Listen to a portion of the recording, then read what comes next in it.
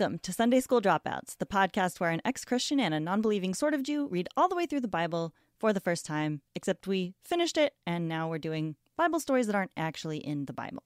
I'm Lauren. And I'm Niko. And let's get biblical. You got it. First thing that you need to know when you're listening to this podcast is it's not a Christian Bible study podcast, and you cannot let your children listen to it. Well, you can, but will we judge you? Yes. But will God judge you? Yes, also. I am the ex-Christian. I was raised Presbyterian. I'm now an atheist. And I'm the non-believing sort of Jew. And we have a third person in the studio today, the first guest of season 3. He's a comedian, writer, and former member of the Spice Girls. Ryan Houlihan, welcome to the show. Hi, Ryan. Thank you for having me. It's our pleasure. As we ask all of our guests, I will ask you, what is your religious background? So when I was growing up, we weren't very religious. We kind of floated around and did like Christmas, and like occasionally there would be answers of like, well, God did that. And it was like, okay. And then 9/11 happened, and my dad was like, we have to get really religious because like if we pray more, there won't be any more 9/11s was like what he was thinking.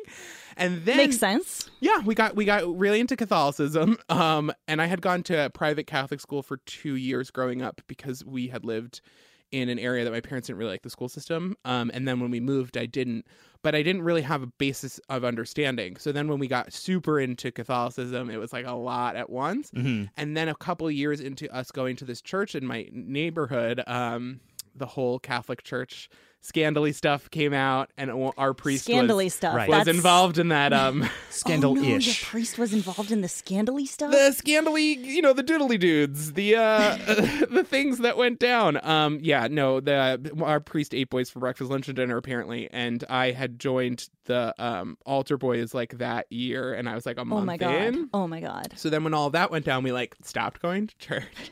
But there's also the fact that then you're just inviting 9/11s. Yeah, then That's there's going to be true. so many 9/11s. Stop.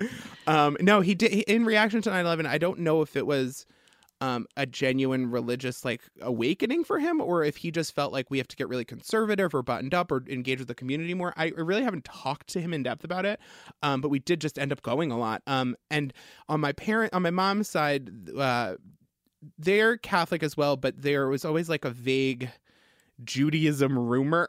Like we were the Elizabeth Warren of Jews. Oh my God. And so when I got older, I took a world like religions class, and I currently identify as like a functional atheist. Like in all ways, I feel pretty atheist. I think if we drill down into my religious views at the moment, I converted to Judaism formally. I became like a Reformed Jew when I was slightly older, even though I had I grew up on Long Island and all of my friends were Jews, and we had this vague "we are Jewish" thing floating around on my mom's side. And then when I did my formal conversion, I really did that because I really liked I was doing volunteer work with a synagogue, and I really, really liked the community there, and I really liked the sort of philosophy and the like community and sense of tradition.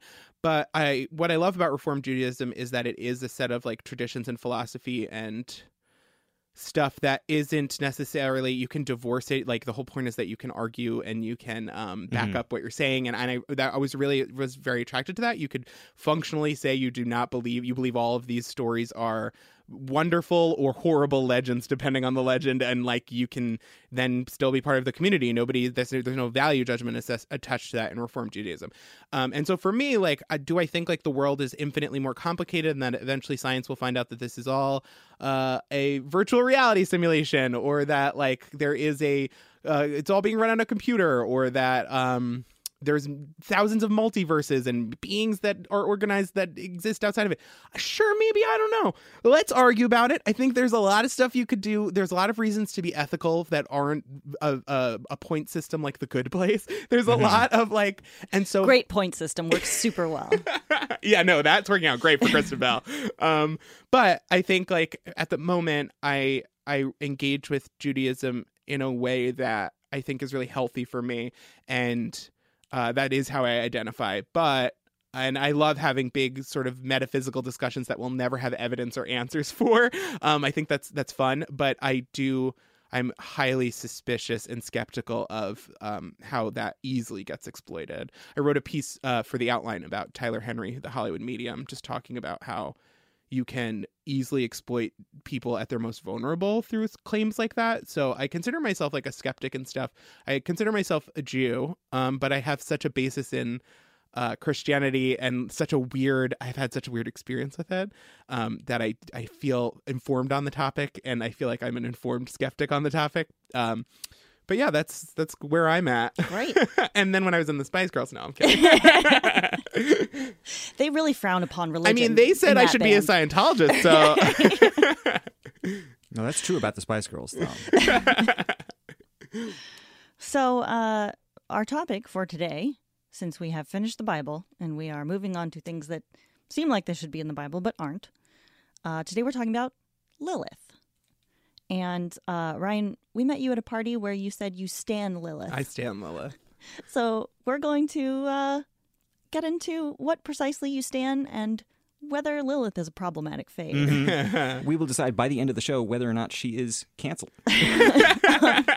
So before doing any research for this episode, You took 2 stiff drinks. I mean, that's also true. But my general understanding of Lilith, which I think most people will share, most listeners will share, is like she was Adam's first wife before Eve, and she was either evil or just too independent or disobedient, and then she was replaced by Eve. I picture her doing a lot of like hair whips around the Garden of Yes. Eden, just being like, I don't care. Now I've done several researches about Lilith. And before I go any further, I want to recommend this book, Tree of Souls by Howard Schwartz. This is my main source for today's episode. Really amazing resource. Huge book of Jewish mythology. And it's got like the myth that it's talking about and then an explanation and then all the sources. So there's stuff from the Talmud. There's stuff from Midrashim, rabbinical writings, like stuff from Kabbalah. And he's gathered it all into this one really amazing book with explanation of it.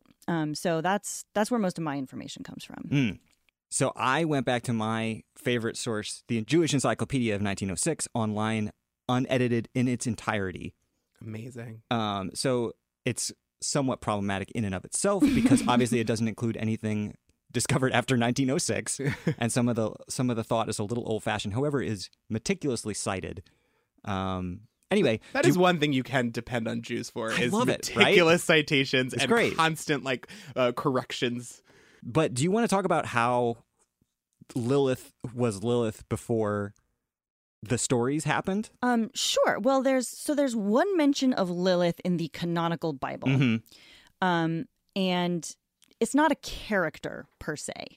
It's mentioned in Isaiah.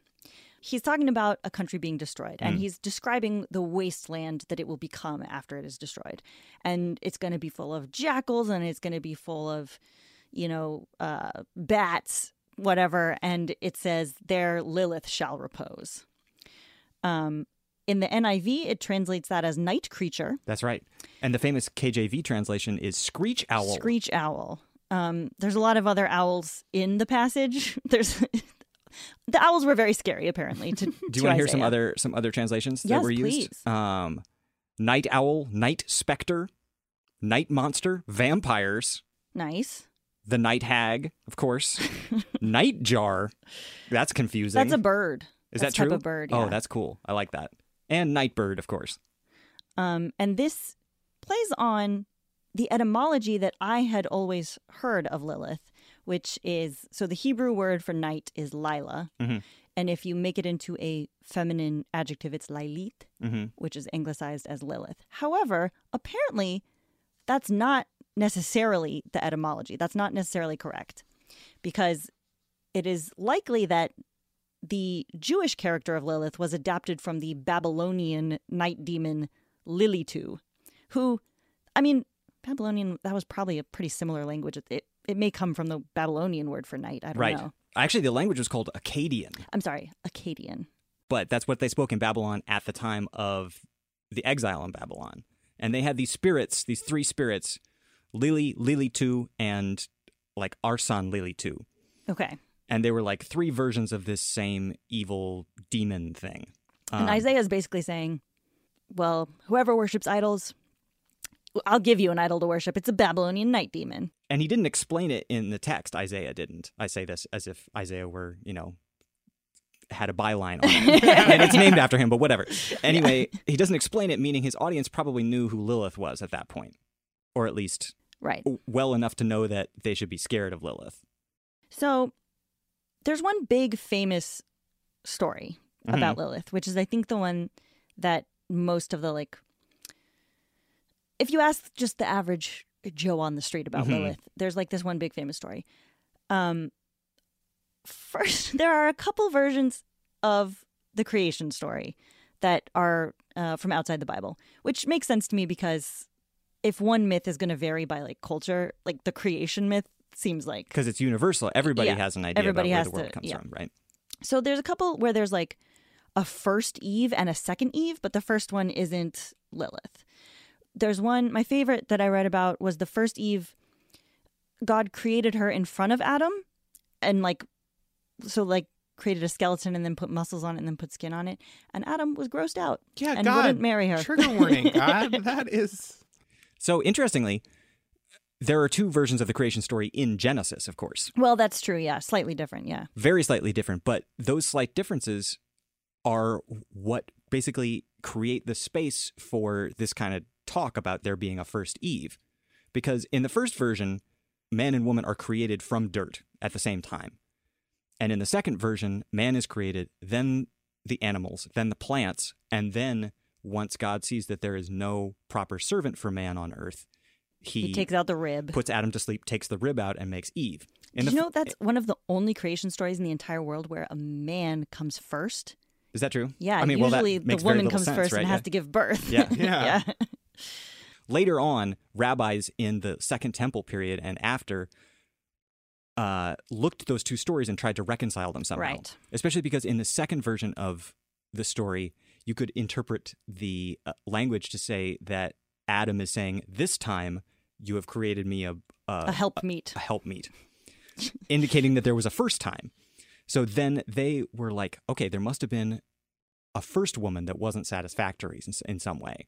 So let's conjecture about that. Right. And into that space creeps a folktale. Yes. And so into that space creeps a demon. A night demon. The big famous version is from this midrash from medieval times. Yeah, I think calling it a midrash is even a little bit much. It's controversial. Mm-hmm. Some sort of strange writing by a rabbi from medieval times, and it's called the Alphabet of Ben Sira. And we read slightly different translations of this. Do you want to run it down for us, Niko? You got it. So there's a thing called the Alphabet of Ben Sira or Ben Sirach. Okay. It's structured like a midrash in that there are two... A midrash in general is rabbinical commentary. Yeah. Religious writing, sort of. By a rabbi. Like scrawling on the side of the book. Often scrolling on the side of the books. Very literally often. Yeah. In this one, there are 22 Aramaic proverbs and then a discussion of each one. Scholarly research of the current day indicates that many of these are not actually Aramaic proverbs. What, this guy was just making them up? Some of them are Arabic proverbs, for example. Whoa. Or a bunch of them don't have any reference in Talmud. And this is probably around 800 to 1000 CE. But wow. Politically correct. Thank you. PC gone mad, yes. calling it CE. I am a PC. In this house, we call it Anno Domini. That's right. But then there's the second half, which is much more famous. The first half is pretty straightforward, and in fact is well thought of almost in some circles for its wit and the way it. That's what I aspire to be. Well thought of almost in some circles. Well, it's 1,000 years old. The second half is the famous half. So in this one, there are 22 Hebrew proverbs. Okay. And 22 because that's the number of letters in the Hebrew language. Hebrew alphabet, yeah. There we go. Language is a part of an alphabet. And please don't ask me any questions. I will not be taking questions. Thank you. Thank you. Welcome to my TED Talk. Yeah. In the second half, like I said, there are 22 proverbs, but it's mostly an excuse to tell this fantastical story about a character named Ben Sira. Ben Sira is the son of Jeremiah, the prophet Jeremiah. He's actually the incestuous son of Jeremiah with his daughter. Oh. Huh. That's not in the Bible. Not in the Bible. That was not in the book of Jeremiah. We read Jeremiah. There was loincloths being buried in the riverbanks. There was no incest. Yeah, I mean, this part didn't make it in. And the whole thing is saucy AF. It's full of, let's face it, lewd language. Wow. Adult situations. Whoa. And mildly blasphemous stuff. What is this, HBO? I wish. I know it's not TV, so I can see how you're confused.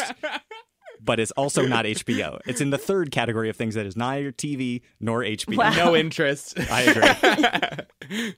But so basically, this Ben Sira fellow is ascribed a lot of magical characteristics. He's called, in fact, Jesus Ben Sira in the text. Oh. And a lot of the stuff recycles some of the Apocrypha that we actually read on the New Testament, like magical stories about Jesus when he was young. For example, in the story, Ben Sira comes out of the womb with hair and teeth and is already a learned rabbi and disputes the teachings that are being told to him in the crib. And he's so wise as such a young child and so amazing that Nebuchadnezzar II calls for this wise baby to come before him and give him advice. How many people does he kill with his mind powers is the question. That's a really good question, because Jesus definitely killed people with his mind powers. I'm picturing Jack from The Incredibles, and then someone being like, "Get me that wise baby." Yeah, except a rabbi. Jack as a rabbi. Also a rabbi. Anyway, this is all an excuse to have Ben Sira tell a bunch of, like, basically animal fables or folk tales. Fun, colorful, snappy folk tales. Right, that are all structured around these proverbs, sort of. Not really, though. And there's some real goofy ones. There are some that are stolen from Indian texts, like from India. Whoa. There's one about like a lion and a tortoise, that's stolen directly from an Indian text. There are some that repurpose like early Christian myths, like about Jesus, basically. And then there's Lilith. There's Lilith. Our story with Lilith starts off in the Garden of Eden. God creates Adam and Lilith both from earth. Important detail. It is. So it's like the first story in Genesis. That's right. Creation. Immediately, they start fighting about who's going to be on top during sex. Hi, it's nice to meet you. I mean, is this Grindr? What? I know, right? Who has that conversation? The first thing. Well, I mean, yes, yeah. I mean, you can. I mean, if it was the only other person in the world, I wouldn't. That's not how I would start a conversation. But if it's like a weird Thursday, Adam thinks he should be on top because he's dominant, and Lilith thinks she should be on top because they're equal. They were both made from earth, and they're both equal. And here's the quote from my translation by Howard Schwartz. When Lilith saw that they would never agree, she uttered God's name and flew into the air. Because speaking the tetragrammaton gives you magic powers. Yes. And so she fucks off to a cave by the Red Sea. Or flying above the Red Sea, depending on how you want to read it. Okay. And God sends 3 angels to go retrieve her. And they're named Sinoi, Sansonoi, and Simangaloth. Classic angel names. Weird right there. angel names.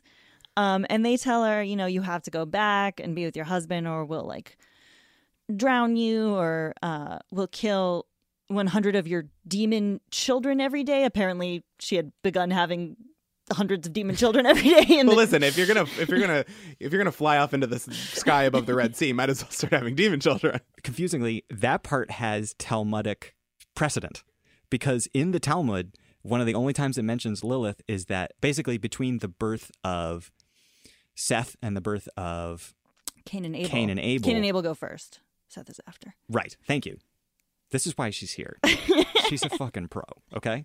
Anyway, they don't have a catchy Brady Bunch song so you that would be remind helpful. The placement. You know what? I bet there's a bunch of Sunday schools that yeah, do no, there are. have There that probably song. are. Anyway, there was 130 years between those two. But during that time in the Talmud, in one interpretation of it, Adam was alone. Adam was He away. left Eve Yeah. because of her sinfulness. Right. And so The he whole was fruit he was thing. sleeping alone, meaning he was having, let's face it, Demonic sex. nocturnal emissions. Okay? And his wet dreams, apparently in the Talmud, wet dreams give birth to demons. Yes. We'll get into this more later. Okay. I didn't know we were going to, but Yeah. Oh, I have a lot of notes about this. But so there is a thing in the Talmud where Adam is separated from Eve because of his grief, Mm-hmm. and then Lilith kind of seduces him and has 100 demon children per night or whatever, or more than that. I anyway, so guess. that feeds back into this alphabet version. Yeah. So anyway, she's in her cave. These angels are threatening her, and she says, "I won't leave. I'm staying here. And furthermore, for some reason, I declare that I have the power to kill newborn infants. That's right. That's her negotiating position. She's- Boys before the 8th day and girls before the 20th day. Right. Which is biblical. But if I ever see the names of angels, you three angels, on an amulet, then I won't have the power to kill that infant." And so that's, for some reason, the deal they strike. She gets to strangle infants and not go back to Adam. They get to kill 100 of her demon children every day, and their names on an amulet. Well, you know what it's will really be about? It's about powerful. those. It's about those zids, baby. About the residuals on the amulets. You think they're not? Those angels aren't getting some of the back end. This is pay to play. Okay. So apparently, there's a Jewish tradition of putting an amulet over your child's crib, or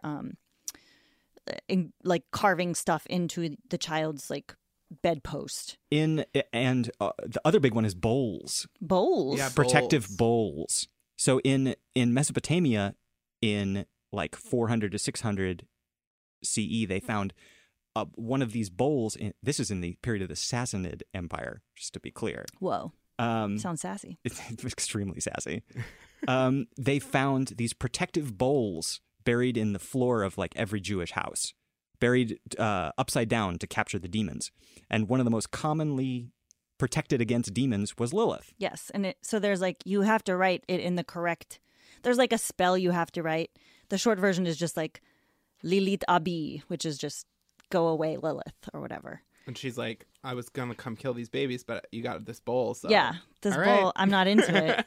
And then the angels' names just. She's like, "I know them. All right, Yeah. you got me." We made this nonsensical deal. I have And then I she have the backs prayer away here into the from night. a famous example of one of these bowls that Oh, is okay. that's very well preserved. It also has a hilarious illustration of what the bowl maker's idea of Lilith looks like, which is a very goofy cartoon owl. Oh. It's pretty cute. Like those branded cereal bowls from the 90s that have cartoon characters on it. And Totally. It says, Except around the edge, it has written. There's a spell to, it repel doesn't say demons. snap, crackle, pop. It says, It says, "Thou Liliths, male Lily and female Lilith, hag and ghoul, I adjure you by the strong one of Abraham, by the rock of Isaac, by the Shaddai of Jacob, by Yah Hashem, by Yah his memorial, to turn away from this Rashnoi ben something, and Gayanoi ben something, her husband. Here is your divorce and writ and letter of separation sent through holy angels. Amen, amen, Selah, hallelujah." Nice. I like they she threw won't be in. coming here tonight. They threw in all the, every holy word they could Every think magic of. word that they Amen, knew. Hallelujah, whatever. You gotta put them on the bowl. Well, listen, if I've had the times I've had pests in my house, you just buy whatever's on the shelf and you dump it everywhere. I get it. And maybe you wouldn't if unfortunately in New York, very few landlords are okay with you burying magical protective bowls in the floor. It's you got to do the little filter when you go to Zillow or whatever. That's right. Say, "I need a It's magical protective bowl." pets okay, bowls okay. Demonic protection allowed. Yeah. You're like, "Whew, phew."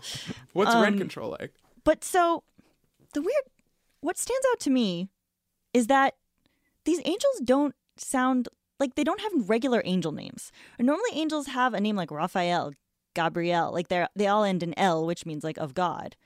And then these dudes are Sinoi, Sansanoi, and Samangaloth. It doesn't even sound like it's in Hebrew. Mm-mm. And I wonder if Lilith was imported from Babylonian mythology. Mm-hmm. I wonder if these dudes are imported from there too. They could have been imported from anywhere, honestly. They could be like, transplants from local Spanish mythology. We don't really know where Right. this second half of the alphabet was written. And so it seems kind of like maybe there's this folk ritual about the amulets. Mm-hmm. And bowls. Yeah, and bowls. And it also, you can tie a red string. Mm-hmm. It becomes that. But that seems like a pretty important ritual if you live in a time when you don't know about science and like protecting a newborn baby, like Top priority. Yeah, You're just top gonna throw all the priority. hallelujahs you have. Right. And I wonder if Just pack that shit full of amulets. if they kind of like had that tradition and needed to somehow connect it to the Bible in order to justify the tradition. I think that's very close to the truth. And even in fact, though I it wouldn't may be come from Babylon. I or wouldn't be surprised if whatever. the author himself was a maker of fine amulets. Yeah. Yeah. What also strikes me is that I've read several Lilith folktales now, Mhm. and most of them have nothing to do with Adam. Mm. So it seems like maybe they kind of duct tape this together in order to. Well, that's the thing, is that there's this vacuum is created for a first wife because of a difference in the way a story was told twice. And then you think of, okay, well, there was somebody. Then you've got these Lilith stories, and she goes back real far too. And then you just through conversation start smushing those things together. And it really feels like, I mean, you even have the thing with Lilith being 3 forms of the same like woman, which is a recurring theme with like witches, hags, demons, like Sure, it's always changing 3 shape and ladies. stuff, yeah. And I think probably you have this lady night demon, and she's being talked about all the time, and you have this like horrible slut that wanted to be on top, and then Gross. and then you just kind of like push those together, and then you're like, oh, that that Lilith, that like, and it just becomes this like figure. And then once you have that, it's easy to start attaching other things to it. So you've got this amulet for babies, you're like, well, gets rid of baby eating Lilith. And like these amulets, they're not mentioned in the Torah, but if we retcon this like myth into it, then we have a great proof that this amulet works according to the Torah, according to God. Let's keep doing it. Right. We have so much more weird stuff to talk about, but we're going to take a quick break. You're going to hear some music, and we'll be back in a couple minutes with more Lilith, more Ryan, more Lauren, and a little bit more of me, too. See you in a second. Bye. Okay, bye.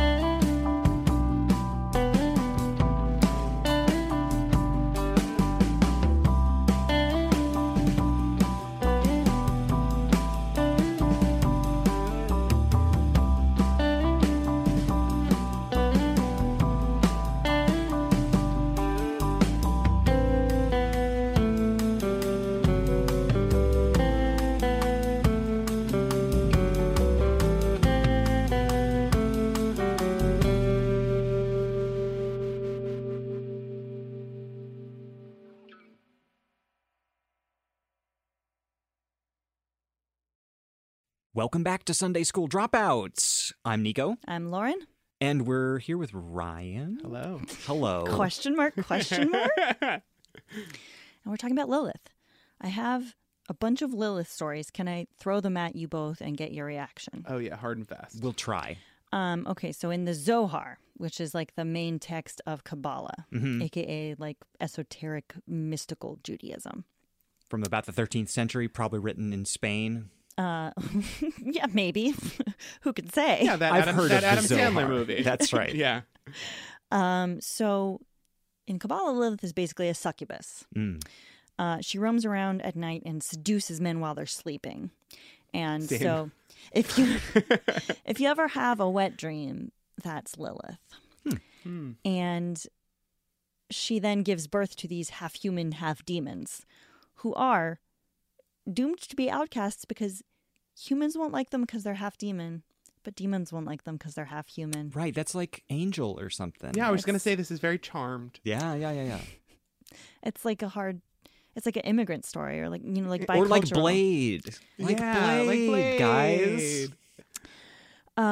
In one story, not in the Zohar, she poses as like a parishioner who's seeking counsel from a rabbi, and she's like, Sounds like a rabbi's kink right there. "Please come over to my house and." And this wasn't the advise baby me. rabbi? This no, but the story does take pains to say that he was very young, Oh, maybe this is the baby rabbi.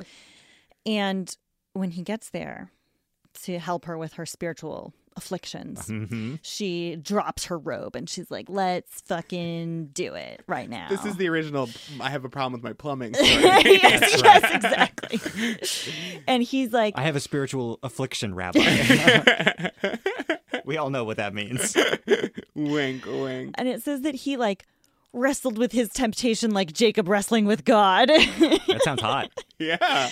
But of course he triumphs, he resists the temptation, and he says, "No, we will not fucking do it right now." And then the house disappears, and then there's just glowworms at his feet, which I guess Lilith has returned to her glowworm form or something. Naturally. Good to know. That was all an illusion just to seduce him into sin. There was also Howard Schwartz, the author, noted that so the Torah says not to sleep with another man's wife, but it doesn't actually say anything about sleeping with an unmarried woman. So it's like a minor sin. Right. Although in the Zohar, Lilith is married to Asmodeus, the king of the demons. Yes, that's And one of the reasons that she got canned the first time from her position as Adam's wife is for sleeping with Samael, the fallen angel. that is another. There's a whole cluster of stories where she has nothing to do with Adam, and she's just in hell. She's a demon. She's usually depicted as human from the waist up, a beautiful woman from the waist up, but flame from the waist down. Dope. And she's married to Samael, or she's married to what did you call him? Asmodeus. Asmodeus. Ashmedai is the Hebrew version, and they're always fighting over her. And sometimes one of them is married to her daughter, and they're all fighting over each other, and blah blah blah. There's several variations on that. See, there was skepticism earlier that you could stand Lilith, but this is a fire mermaid mermaid. who dates multiple demon kings, like the Real Housewives of Hell. A poly fire mermaid. And I can't see how you don't stand that. The other thing, in addition to wet dreams, of course, is that when you masturbate as a man and you spill your seed, which we know is forbidden due to the story of Onan. Yeah, the sin of Onan. In Genesis. She will take the results of your masturbation, and she only needs a drop, and then she will impregnate herself and have demon children, and she'll become your secret wife. Wow. Oh. And She needs a hobby. Right. Maybe this is her hobby. Listen, I'm not shaming anybody. I'm saying work through this with a therapist. so then, it's just ask. There's, specific folktales about, ask poor Menachem. What happened to him is he was masturbating every day, and it became this huge problem for him. Oh, And Menachem. one time he left, the Seder dinner to go masturbate in the basement.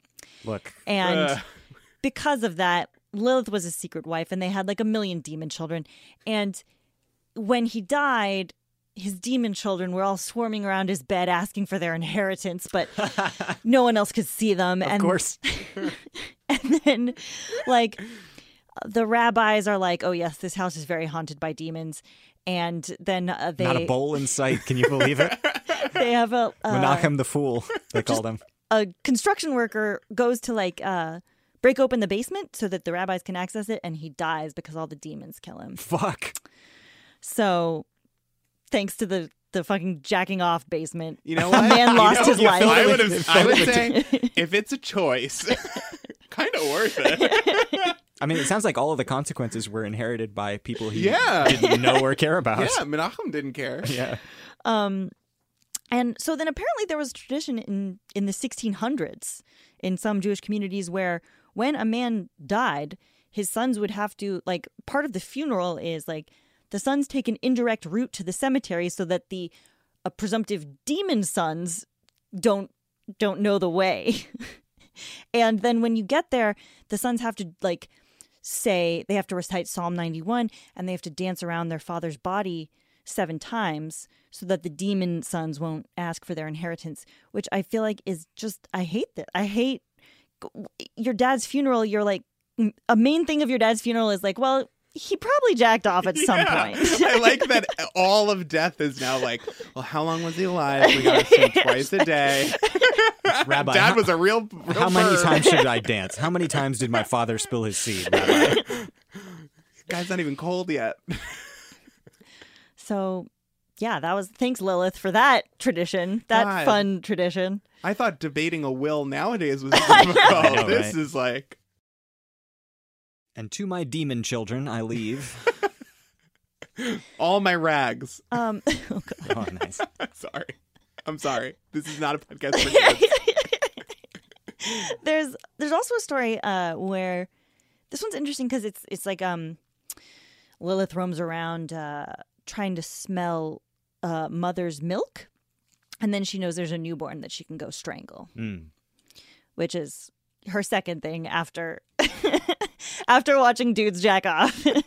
She's secondarily into strangling babies. This is like an episode of Snapped. And there's one story where she goes to get this newborn, but the midwife traps her in a jar. Not a bowl. No, it's in a jar because Lilith takes the form of a long black hair that falls in the mother's milk. Uh-huh. And the midwife picks up the hair. She knows what's up and puts it in a jar. See, normally I would leave this hair, but I know this time. And then she's like, she has the jar, so she's trapped Lilith, and she's like, I'll only let you out if you promise not to harm this household and, in fact, protect us from other evil demons for 3 years. I don't know why 3 years. It seems like... No, that seems fair. I mean, it seems like a good... That's just like listen, intuitive... sounded like she had her by the balls. Like, if I was going to be... I would have been like, yeah... I want 8 centuries of protection, and also, no demon children. I don't want it. I don't want a single demon child. Right. Yeah. But so that's it's interesting that when a man confronts Lilith, it's like your life is ruined. People are gonna die. Like, she's definitely gonna have 7 million demon children with you. And then when a woman confronts Lilith, it's just like, it's like bam. Girl talk. Yeah, it's just like, gotcha. Let's deal with this. Done. Come here, Lilith. Let me collect you.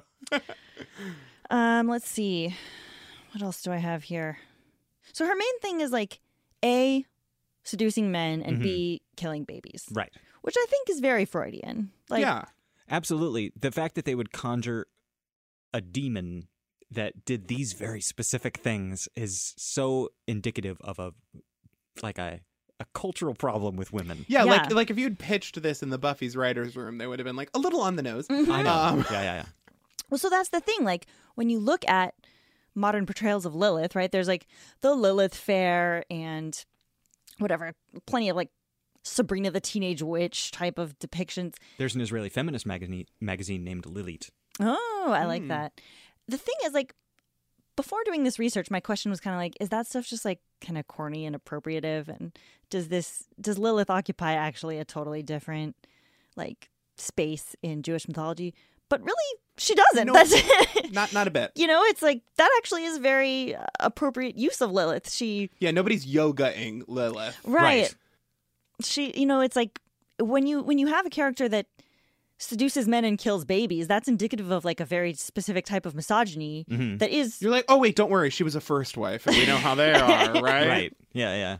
Like that type of misogyny is still bizarrely prevalent, and you still have conservative, Christian pastors in America who are like, oh, feminists are all about, having sex and killing babies. Right. Like those like actual two things That is Lilith an actual did. demon, right? I mean, Yeah. the whole she's a temptress woman who will ruin you if you can't control yourself around her. It's like so embedded into the rape culture discussions today. Totally. Of just like, well, look, she dressed like that. Now it's ruined your life, and all the consequences are you. And she just like shouldn't have been out there at the middle of the night. It was while all you were her drunk. fault. It's Yeah. crazy that you had to rape her. Right. Yeah. Because of the circumstances that she created. Yeah. And then it's like, and it's ruined this man who in a moment couldn't control him. It's just it is a very, very ugly portrait to paint of one of the only really like large depictions of female demons or like female evil. Yeah. And it's funny that this demon has been around for 2,500 years, and We haven't made any progress. No, not at all. None of it. The underlying issue is still there that created the demon in the first place. And then, I mean, her role as Adam's first wife actually seems kind of minor in mythology, but that only adds to, like, she wanted to be equal. She said we were equal. Adam couldn't deal with that. He wanted to be dominant. So she fucked off, and then he got a nice helpmeet that would, serve him. There's some theories that the version of the Lilith story in the alphabet, and in fact, most of that second half of the alphabet is satirical. Right. That is actually just poking fun at the Bible, and that, like, it's really kind of a joke on rabbis. Wow, who would ever poke fun at the Bible? How disrespectful. Wow. Ugh, I can't imagine. But it is actually poking fun at rabbis who are talking about, oh, there's these two versions of Genesis, but you can square them this way, and then making up this story where Adam is like kind of a wuss, I guess, in the opinion of the author, that like his wife, he can't even control his wife or whatever. something along those lines, which is, There's layers here. Wow. Or specifically that God makes a deal with Lilith, like you said. Like, that seems very odd, right? That's not the Old Testament God that would like let it go and be like, okay, well, as long as we make a deal, we're okay. Like, Eve took God a bite doesn't- of an apple and he was like, we're done here. And it was like, Lilith is birthing armies of demon children, refusing to come back and claiming superpowers for his own. And he's like, in his name. Listen, She gained her superpowers by saying his name. yeah.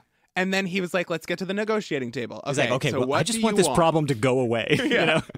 Help me help you, Lilith. So that it's kind of a blasphemous idea in the original text, and I wonder. It's so funny because so many later interpretations of Lilith are like based on that story, which was in and of itself a satire, which means the story probably resonates more with people than the author might have expected. Yeah. And satire is very tricky that way. That's true. It can really get away from you. I mean, it centers Adam as the main character, where it's like, so you're saying they were equal. They were created to be equal. Everything was equal. Why are his actions, which are cowardly, was like, and honestly entitled to be like, well, I wanted her to listen to me. Well, then they weren't equal, because if you immediately are siding with one of your creations over the other one, it means that he was the default. And so the perpetuation of this story is like, even if you took it as satire, it's like, well, obviously he's the default. And it's sort of funny to me that there is literally no defense of like, okay, well, he was unable to fulfill her, so she needs a new husband. There was never even like an option that they would make Adam too. That's true, because Steve. in all these myths where she seduces men, that like, It doesn't seem to be related to like, oh, well, Adam wasn't a good husband, therefore Right. I need a new husband. Mhm. Yeah. It's just It's like there's something wrong with her and she needs to she's devour just men. yeah, just Well, it's a woman being sexual is just evil, obviously, on its face. Is it not like the classic Madonna horror thing where you have Eve and Lilith it as is, the two totally. wives of Adam? Totally. 100%. Not to get too 20th century feminism on everybody. We're in the 21st century now. I know, but We're like fourth wave now. fair enough. No, listen, thanks to Twitter, we're on like 58 We're like waves. 50-second wave. And it's really embarrassing. Waves are really problematic. That's true. Waves are canceled. That's true. So that's what I have. Do you have more stuff? Well, actually, I wanted to mention the reason that I've always really liked Lilith as a character is not just because of the feminist, I'm not even going to call them undertones, the feminist overtones. Yes. Tones. Yeah, the feminist tones.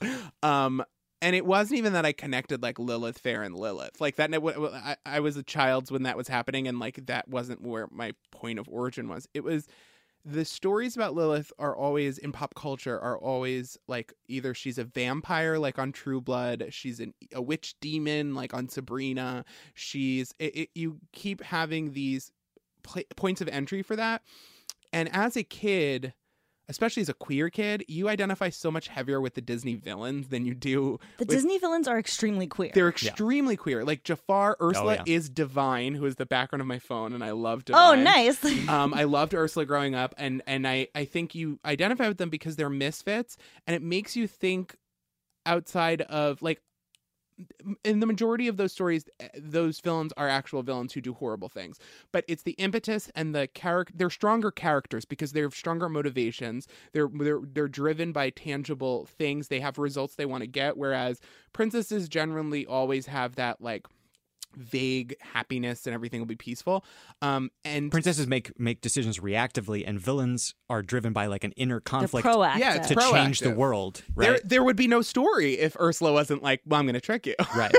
So you have these characters like the White Witch in Chronicles of Narnia, where you end up in your mind, especially as a queer kid, a little bit arguing for them and because you identify with them, trying to square that. And that's so interesting because, like, being raised extremely Christian, like, I read the Chronicles of Narnia and I was like, the White Witch is evil. Like, oh, praise Aslan, you know? Like, yeah. I just remember thinking, like, well, someone's got to be in charge. And I've got all these superpowers. And I mean, like, yes, it's very cold. But in general, things weren't so bad. I mean, the worst thing that happened is you got turned to stone. Like, I know that now as an adult, I'm like, that doesn't make sense. But I remember being like, well, no one would be Ursula's friend. And, like, this girl was entitled and came and wanted to get her magical powers. It's like, well, she charged you a cost. That's a business. Like, I don't know. And I think it's not rational, and I can't defend it as much as I can say, like, as a child, if you don't see yourself represented as a hero, you only see yourself represented as a villain, and you don't want to be a bad person, you end up squaring it. And the story of Lilith to me was the same thing, where it was like, I believe in equality, and I believe she should have the right to have this life choice or perspective or control or power in general. And so you end up... And to strangle babies. And then you end up being like, well... Some babies look pretty strangleable. I mean, look, if you're having 1,000 demon babies a day, what's 100? Right? Yeah, I mean, like, that's tithing, I right? mean, you're paying your 100 to God. That's another 10 minutes, and like we always have 10 minutes. You can squeeze it in. And so those characters always really resonated with me. It was like women who didn't obey rules, who wanted power, who wanted equality, people who, especially femmes, that didn't fit into traditional hero archetypes or villain archetypes, that weren't like big gray monsters of evil, like the devil. The way that gets portrayed, the most interesting portrayal of the devil is as a femme trickster. The least interesting is like, I have horns or whatever, and like displays of fire. That's not interesting. And so I always found her very fascinating. And for example, there was a Britney Spears concept album that ended For example. In my day-to-day life, that's just a reference that comes up. It is a... Wait. There's a Britney Spears concept album? There's a Britney Spears concept album that she wanted to put together that she was going to call Lilith, and that it was the lead song. There's a demo called Sorry Adam, and it's about this woman. Sorry, moms. She eats this apple and decides she's going to leave eating because she doesn't give a shit and she doesn't care for this dude. And she's like, sorry, but I ate this and like I like having sex. And this whole album was going to be built around this. And eventually her label stepped in, and this was like during that tumultuous time in her life that we all saw, 2007, post 2007. And they ended up calling the album Femme Fatale, but a lot of the themes are still really there. And when you think about it, you think about a figure of like Britney Spears. Again, the Madonna whore thing is huge for the Britney Spears like iconography. The slave for you with the snake in the Garden of Eden. Yes. Like it's a heavy theme for her, especially as a young woman who was seen as the pinnacle of beauty and talent and stuff. And that was her in particular, like, a lot of the marketing around her was like, she's a virgin. She's a virgin. She is completely nude and covered in diamonds, but she's untouched. A virgin, so she's like very sexual. But I mean, it has immense power. Also You know, very pure. Yeah, like She was supposed to have every form of power. She had the virginity power and the sex power and the young power, but she seems older than her age power. And we did something that ancient societies did, or supposedly did, which is sacrifice a virgin, because that's the most powerful thing you can do. And we sacrificed her on the altar of fame. Yeah. Wow. We skewered this Deep. person, and we Don't asked... make fun of me, Lauren. No, I think that this... No, it's true. It is overt, and I do think it is sort of obvious, but what gets to me is that it affected me so much, even though it was obvious, because I was young. And so I look at these stories of Lilith, and I'm like, wow, it's kind of deep, a little deep, that like Britney Spears was like, I'm like this biblical figure. I feel this way, yeah. And I think like, especially when I was younger, like if I was to do a concept album, it probably would have been called like, you know, Hades, because he was sassy and he was like, I don't want them to get together. Like, and I get that feeling, and I think I've always found her in the Bible to be or not necessarily in the Bible, but in the religious canon to be in a unique figure. And the fact that she is even left out of the official version of events is even more me being That's true, like, isn't it? like it's sort of like queer people in history. They just were like, you know, Abraham Lincoln had a crazy wife and they didn't sleep together. Like the queerness of those stories and the evidence of that never gets put down in history. Even though everybody's burying a bowl in their foundation, Yeah, right? Like that's everyone right. knows about it, Yeah. but Exactly. we're gonna like Nobody talks about going to their bowl guy. you like know? every historian knew that Richard the Lionhearted was sleeping with half of the army, but nobody's going to write it down in their book. And if you don't write it down, then it's not history and it's not a source you can cite, even though it's based on basically the same amount of evidence. And and someone being written out of that because they felt all of those feminist equality feelings, I don't know, like it hits me in a deep way. So I guess long story short, too late, Stan Lilith. I was afraid that Lilith was going to be super corny, but after doing my research, I also stan Lilith. And that's the tea. All right, we're going to wrap it up shortly, but I have one thing to bring to the table What's here. that? Okay. This goes back to the Jewish Encyclopedia. As So, all things do. It's on the internet.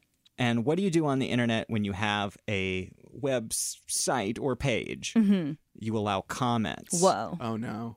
You have comments? There are comments on all... On the Jewish on the Encyclopedia? Jewish Encyclopedia, 1906, unedited text. as Holy it shit. brags on the header of every page. On a scale of like... Dude, these are some of the fucking craziest internet comments On a I've scale ever of read. I was AV gonna Club say- to Salon. Yeah, I was going to say on a scale from like my grandmother posting recipes and then people asking follow-up questions to 4chan, where are we landing? On a scale of like local newspaper to... Okay. These are crazy, okay? I'm ready. I'm going to read a couple. Oh my God. These first two are from the Lilith page. This is, and the most fucked up thing, in my opinion, as a veteran internet user, a proud veteran of the internet. Stolen valor, but keep going. Excuse me? I saw things. Okay? I remember Napster. These are all Facebook-enabled comments, which means real names, people. no! Real names. This user wrote on the Lilith one, strange but true. Demons are real, and if you have sex with a wit or warlock unknowingly, you will be attacked by these sex demons, because witches and warlock does astral projection. That checks out. You know what? I'm glad that someone finally said something. A user named Carol also said, I just recently read After Lilith, after naming a baby goat after the Lilith of Fraser fame. Do you suppose that Fraser's domineering wife could have taken that name for a reason? Was Fraser being Frasier? Fraser. So I don't. It's spelled wrong. I don't super remember Frasier. He had a wife named Lilith. He had an ex-wife named Lilith who had strong opinions. Oh. And if you look at the Wikipedia page for Lilith under pop culture, she and a few other people are listed. And then in parentheses, they go, is this related? Like Wikipedia itself does not know. Anyway, that came to mind after naming a baby goat after the Lilith of Fraser fame.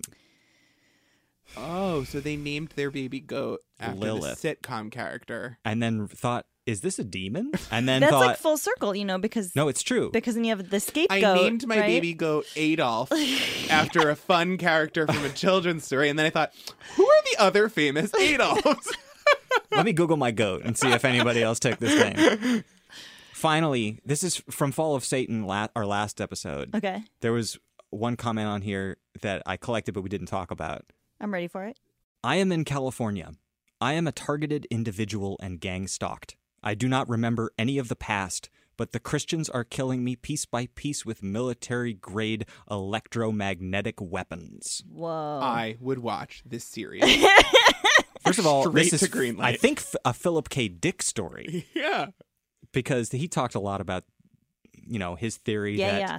the There timeline was a lot stopped of- in 77 AD and that the Romans were still in charge and he was an early Christian that had been sent forward into the future and that he received That all also checks out. by the divine way. invasion, absolutely. flooding his mind with the truth of the Gnostic religion, which was the actual only true Christianity. Anyway, Nathan Lembo is keyed in because he's being killed by high military-grade Aw. electromagnetic Poor weapons. Nathan. Yeah. Nathan, call your dad. Yeah. I have some comments here too. If you look up any documentary with Lilith, they use a few very beautiful paintings, Okay. and they use them over and over because there's not a ton of Oh, iconography. yes. I saw, what's his name? Rossetti. Dante Gabriel Rossetti. Yeah, that's a has good one. Has a famous Stunning. Lilith. Yeah. They're all stunning, which you would know if you scroll down to the comments where every single comment is, she's hot. She's hot. She's hot. We're discussing like Babylonian texts, Sumerian writings, the etymology of the angels' names. And it says, Lilith, best waifu. and at the bottom it says like boobs. That's like, And you know what? If that doesn't tell you why the Right. Lilith story That, like, exists. that proves why the Lilith story exists. Like, that's it. God, That's great. I That's love perfect. the internet for just being so obvious. And obviously, this is the end of the program. Obviously. Ryan, thank you so much for joining us. Thank you for having You've been me. an absolute delight. Where can people find you online if Stuff that's you want what to you plug. want? If you wanted to find me, I'll be. It doesn't in matter that- what they want. It matters what you want. I want you to find me. I will be in a tiny bowl buried beneath your home. Okay. Also Love it. at Ryan Houlihan on Twitter and Instagram, spelled like the restaurant chain. And you can find my podcast. It's called Tomorrow. It's from a website called The Outline. And on there we talk about how the media talks about itself, which is a lot more fun than it sounds. It's great. It's a fun time. You can find us on Twitter at SunSchoolDrop, and you can also send us email to contact@SundaySchoolDropouts.lol. That's .lol, not .com. You can follow Lauren online on the Twitter Machine. thing at Lauren E. O'Neill. O'Neill spelled like Shaquille does it. That's true. And Niko Bakulich is Niko's Twitter handle, NIKOBAKULICH. Thank you to Elise Carlton for our logo and art, as always.